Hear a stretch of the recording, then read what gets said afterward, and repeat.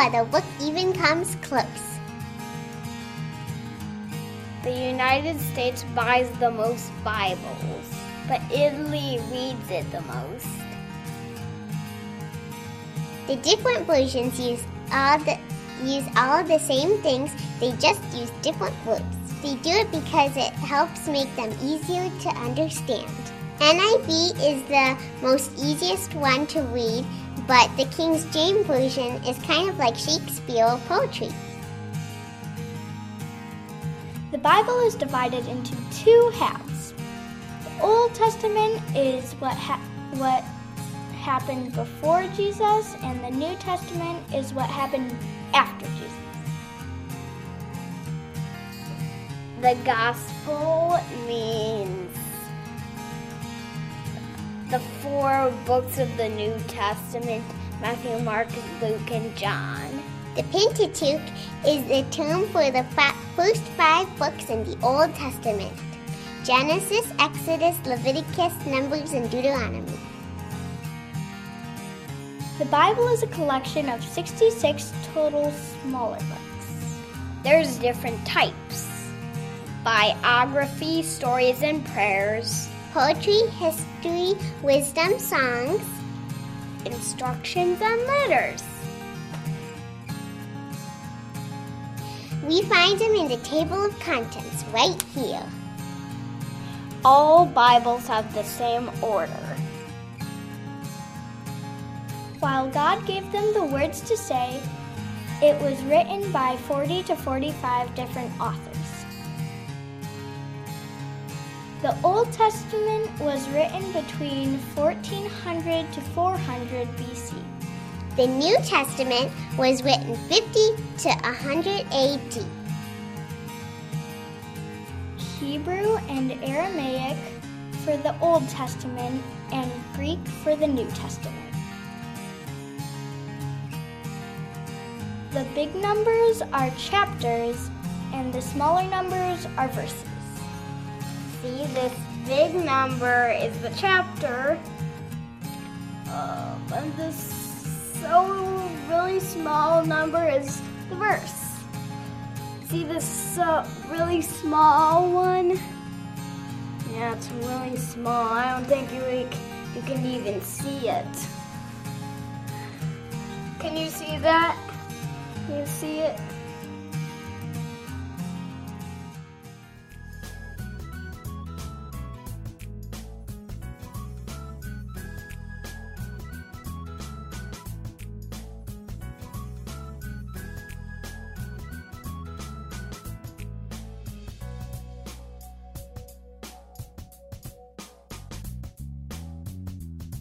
Well, it's great to see you all, and hello to those at 95th. Every week, we open up the greatest bestseller of all time.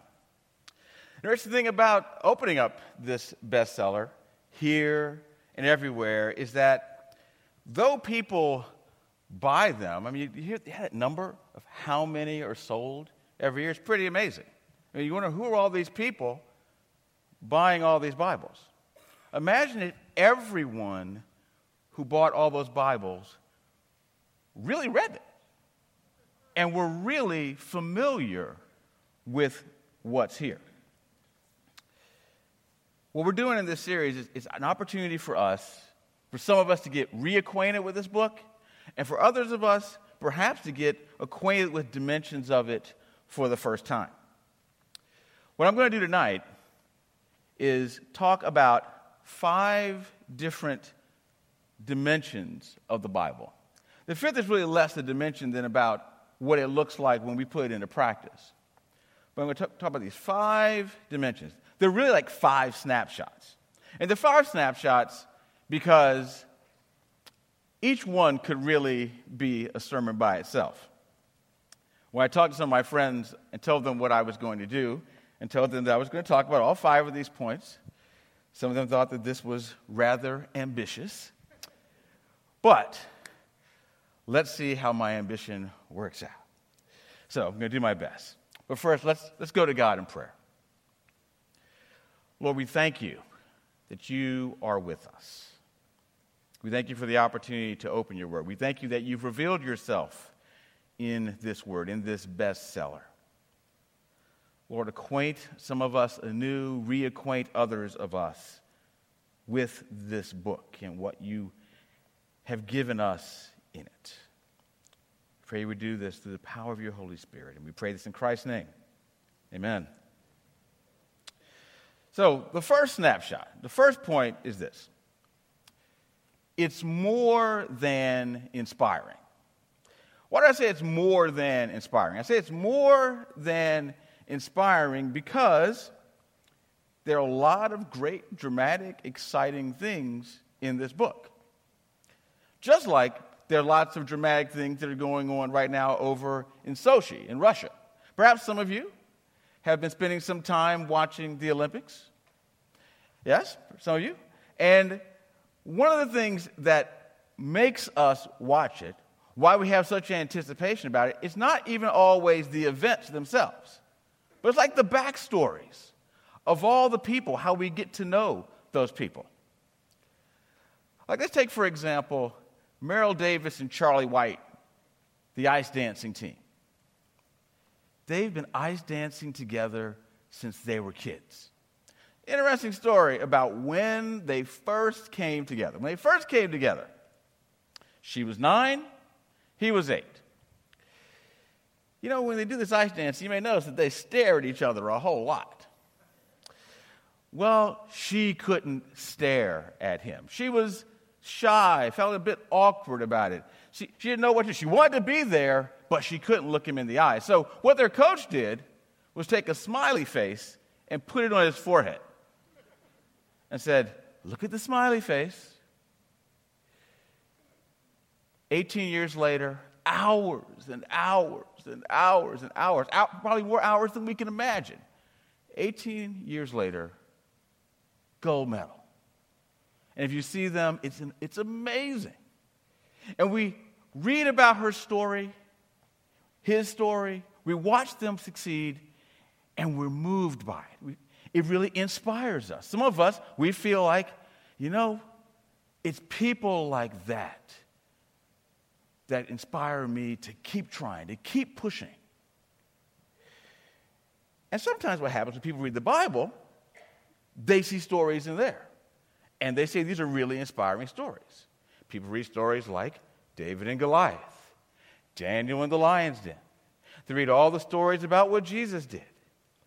And perhaps you've even had conversations with people who, when you talk to them about the Bible, they go, "Oh, I love the Bible. I love it because it's so inspiring. I love all those stories. It really moves me." But they're not necessarily ready to say that it's God's word or that it has authority over them. But the fact of the matter is this: it's more than inspiring. Because the God who gave us this word actually moved to bring it to us. One of the greatest things that God does, one of the most prominent things that God does, is speak. Think about the number of times in the Bible where you have God said. "Thus saith the Lord." The word of the Lord came. It's all over the place. And the way the Scripture itself tells us about this, it gives us this interesting word. In 2 Timothy 3:16, Paul's writing to Timothy and he says this about the Bible. He says, all Scripture is God-breathed. God-breathed. Some of your translations will say, all Scripture is given by inspiration of God. This is what I mean by saying it's more than inspiring. It's inspired by God. What do we mean when we say it's inspired by God? We're saying that this book isn't an ordinary book. We're saying the God who is the greatest communicator of all, he speaks to us in this book. He acted to bring us this book, to bring us these words. Now, the thing is, We might say, we look at this word, we say, well, it's God-breathed or it's inspired. And we might ask ourselves, well, how does that happen? How does that happen? Well, there's another text that's really helpful to us in this regard. And this is closer to the back. This is in 2 Peter chapter 1.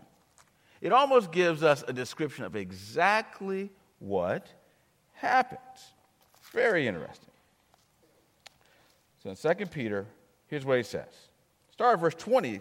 He says, above all, you must understand that no prophecy of Scripture came about by the prophet's own interpretation.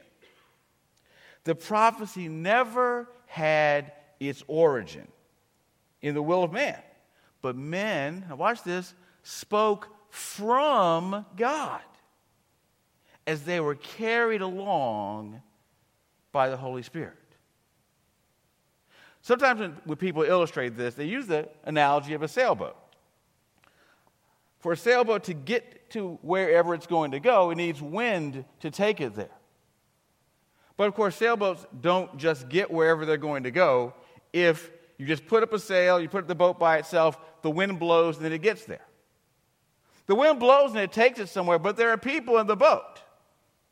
And they're doing their steering, they're working. And it gets to that destination. That's kind of how it works with God bringing us this Bible in this act of inspiration.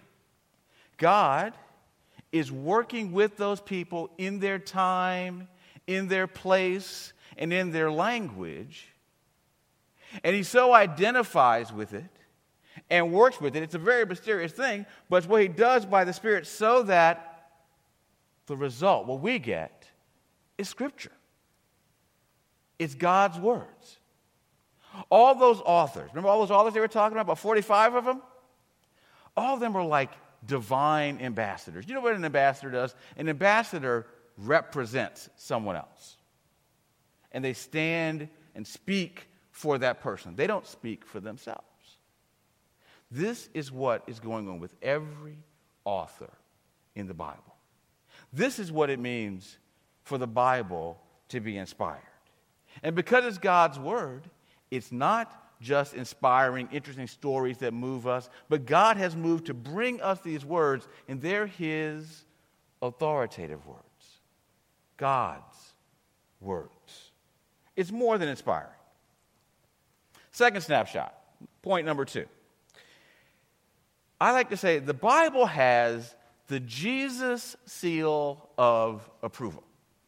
Perhaps some of you have heard of the Good Housekeeping seal of approval. And for those of you who haven't heard of it, this is basically what it is. You know, there are lots of appliances on the market. People are selling us something all the time.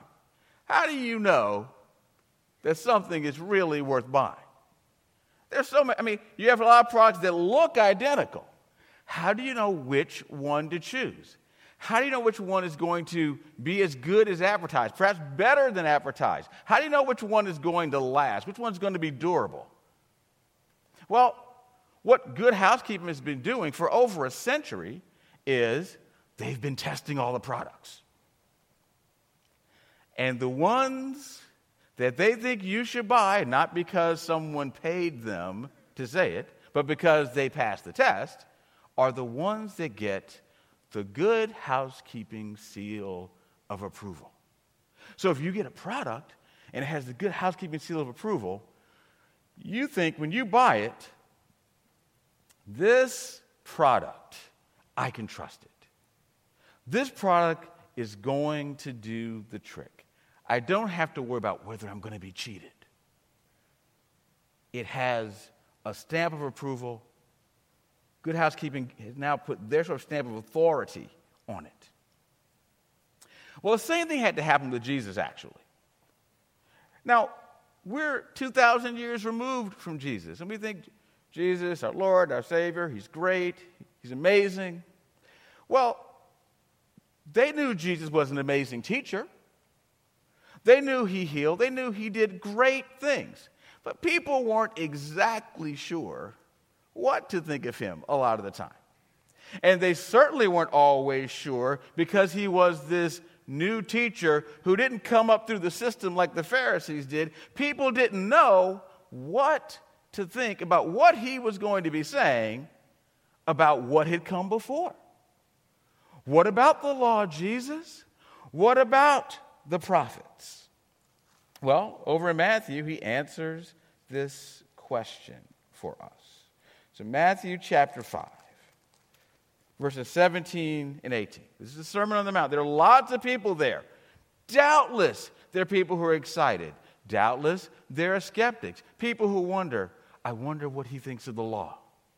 What does he think of the prophets? So Jesus says, do not think that I have come to abolish the law or the prophets. I have not come to abolish them, but to fulfill them. I tell you the truth. Until heaven and earth disappear, not the smallest letter, not the least stroke of a pen, will by any means disappear from the law until everything is accomplished. You want to know what Jesus thought about what we call the Old Testament, about everything that came before him? He says, I came to fulfill it. I'm not replacing anything. It's got my stamp of approval for sure. What I'm teaching, what I'm doing, is part of that same story. It's not a new story. It's right along with it.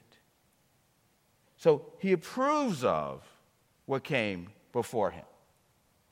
And that's important for us because sometimes some people like to say they're New Testament Christians, which suggests there's something wrong with the Old Testament. No. Jesus said this is important for us. So he rubber stamps that. So he goes behind him in history in that direction and gives it his stamp of approval. And then he goes through his ministry, teaching, performing miracles, goes to the cross, gets resurrected, and eventually has to say so long to his disciples. But before he says so long, he gives them something to do. He says in Matthew 28, we call the Great Commission, verse 18 to 20, Jesus came to them and said, all authority in heaven and earth has been given to me. So there's no question about who this is. Okay, Jesus is who he said he was. This is God become flesh, the one with all authority. And then he tells them, therefore go make disciples of all nations, baptizing them in the name of the Father and of the Son and of the Holy Spirit, and teaching them to obey everything I have commanded you. And surely I am with you always to the very end of the age. He commissions them to teach what he taught, which includes affirming what came before him. And now what they're going to teach is just restating what he taught. What we have in the New Testament is nothing more than Jesus' disciples teaching what he taught. It's nothing new in those letters, but it's just continuing what he taught. And perhaps we get nervous about, well, how do I know if I trust them, etc.? Acts 1 is very interesting. Jesus tells them, they want power. They want to take over Rome at that point. Jesus is like, no, it's not going to happen. But he says, this is what's going to happen. The Holy Spirit is going to come upon you, and you are going to be my witnesses. And those disciples are those witnesses. And they're the ones who are giving us what we have in the New Testament. They're continuing what Jesus said. Jesus gives his approval this way. He gives his approval that way. And the Spirit comes to make sure that what they're saying continues what he says. Same thing happens in John 14. The Spirit is going to come and bring to their mind what he taught them. And they're going to pass it on. There's a word that we talk about with the books that we have in the Bible, canon. All the books that we have. The canon, the reason we have the ones in the New Testament that we have is because those people had to either be directly a disciple of Jesus or they had to be like this with someone who was a disciple of Jesus. And that's how those books got approved. You know how sometimes there's a news story about, or a new book that gets released about other books that didn't get in the New Testament, suggesting basically that there was some grand conspiracy basically to keep out those books, as if there wasn't seriousness in affirming the books that we have. There was no one single person that said, what we have from Matthew to Revelation, it gets in because of me. No. This happened because the early church leaders said, here's how we can trust it. They were either with Jesus or right along with someone who was with Jesus. And those are the books that we have in the Bible. That's because if they're with Jesus or someone close to Jesus, that's how they're making sure that the Jesus stamp of approval is there. So the Bible is more than inspiring, it has the Jesus seal of approval. Third, it's alive. Now, I have to admit, when I say it's alive, there's a part of me that says, okay, everybody, if you brought a Bible, put it up to your ear like this and listen for the pulse of your book. But it doesn't have that. Or maybe look real close. Do you see something? Do you see respiration? Something like that? No, that's not what I mean either. I mean what it's talking about in Hebrews chapter 4, verse 12. A verse that many people memorize, that people talk about all the time. Hebrews 4, verse 12 says, the Word of God is living and active, sharper than any double-edged sword. It penetrates even to dividing soul and spirit, joints and marrow. It judges the thoughts and attitudes of the heart. No, we can't see our Bibles literally pulsating with life. That would be a very interesting experience. But these words that God gave, these inspired words, these words, they do what God intends for them to do, which is, one, communicate the truth, and two, when it communicates the truth, it's acting like a scalpel a little bit. That's why it's sharper than a two-edged sword. It cuts through falsehood, and it exposes falsehood. When you put truth and falsehood beside each other, you can get some tension sometimes. The fact that it's living and active doesn't mean that everyone says, I'm so glad for the Word of God today. They might say, don't talk to me. Because the exposure is too much. It really is cutting like a knife. They're like, it's cutting a little too close for me. Other times, we're so glad to know the truth. So glad to have it laid before us. This is what God's Word does. It's living and active. It doesn't tell us what the response of those who hear it's going to be, but it does tell us what it's going to do. It's going to carry out the purpose that God has for it. It's going to reveal who He is and what He requires and tell us the truth. Fourth snapshot. It's for all of God's people. It's for all of God's people. In Deuteronomy chapter 4, so I've been in the New Testament for a while, so now we're going way back to the beginning almost. In that part they call the Pentateuch, those first 5 books. Deuteronomy chapter 6, they are about to go into the promised land, the people of Israel. And Moses is reminding them about God's law in this whole book. And here's what he says in verses 4 through 9. Hear, O Israel, the Lord our God, the Lord is one. Love the Lord your God with all your heart and with all your soul and with all your strength. Now, and watch this part. These commandments that I give you today are to be upon your hearts. Impress them upon your children. Talk about them when you sit at home and when you walk along the road and when you lie down and when you get up. Tie them as symbols on your hands and bind them on your foreheads. Write them on the door frames of your houses and on your gates. Now, here's the thing. Moses isn't only talking to a special interest group in Israel. He isn't saying, okay, leaders, okay, come here. All right, you teach your kids. Everybody else, they can just have a little special nugget of the knowledge. You get it all. You get it all. No, this is everyone.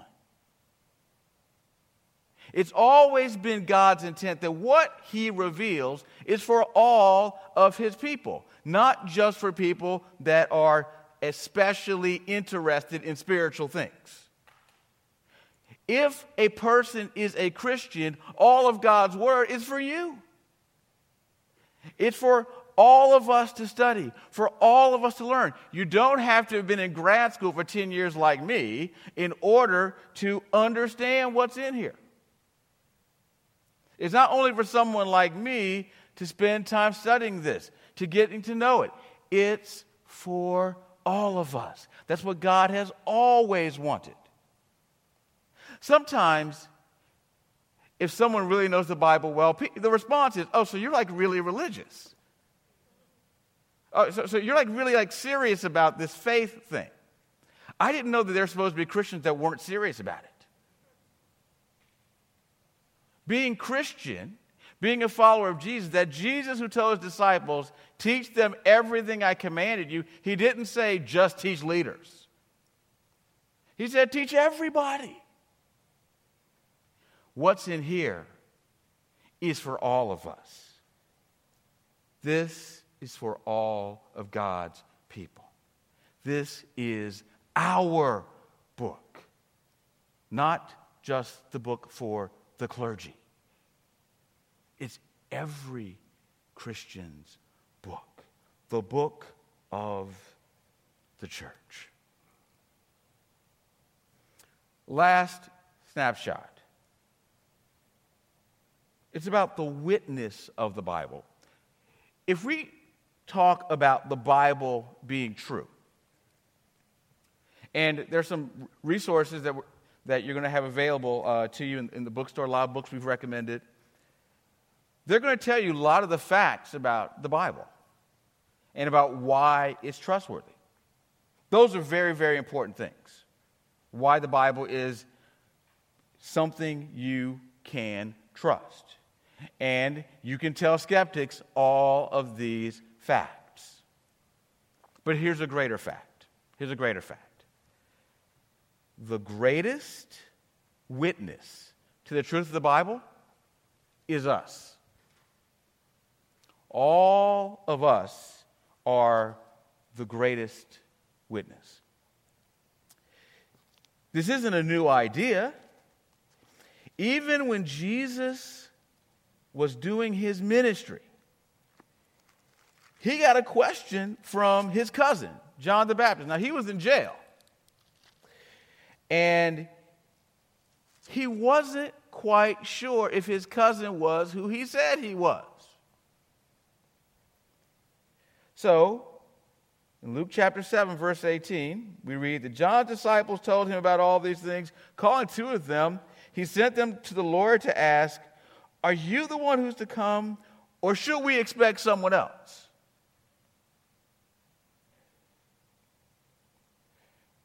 Now, at that very time, Jesus cured many who had had diseases, sicknesses, and evil spirits, and gave sight to many who were blind. He replied to the messengers. Now, listen to what he says.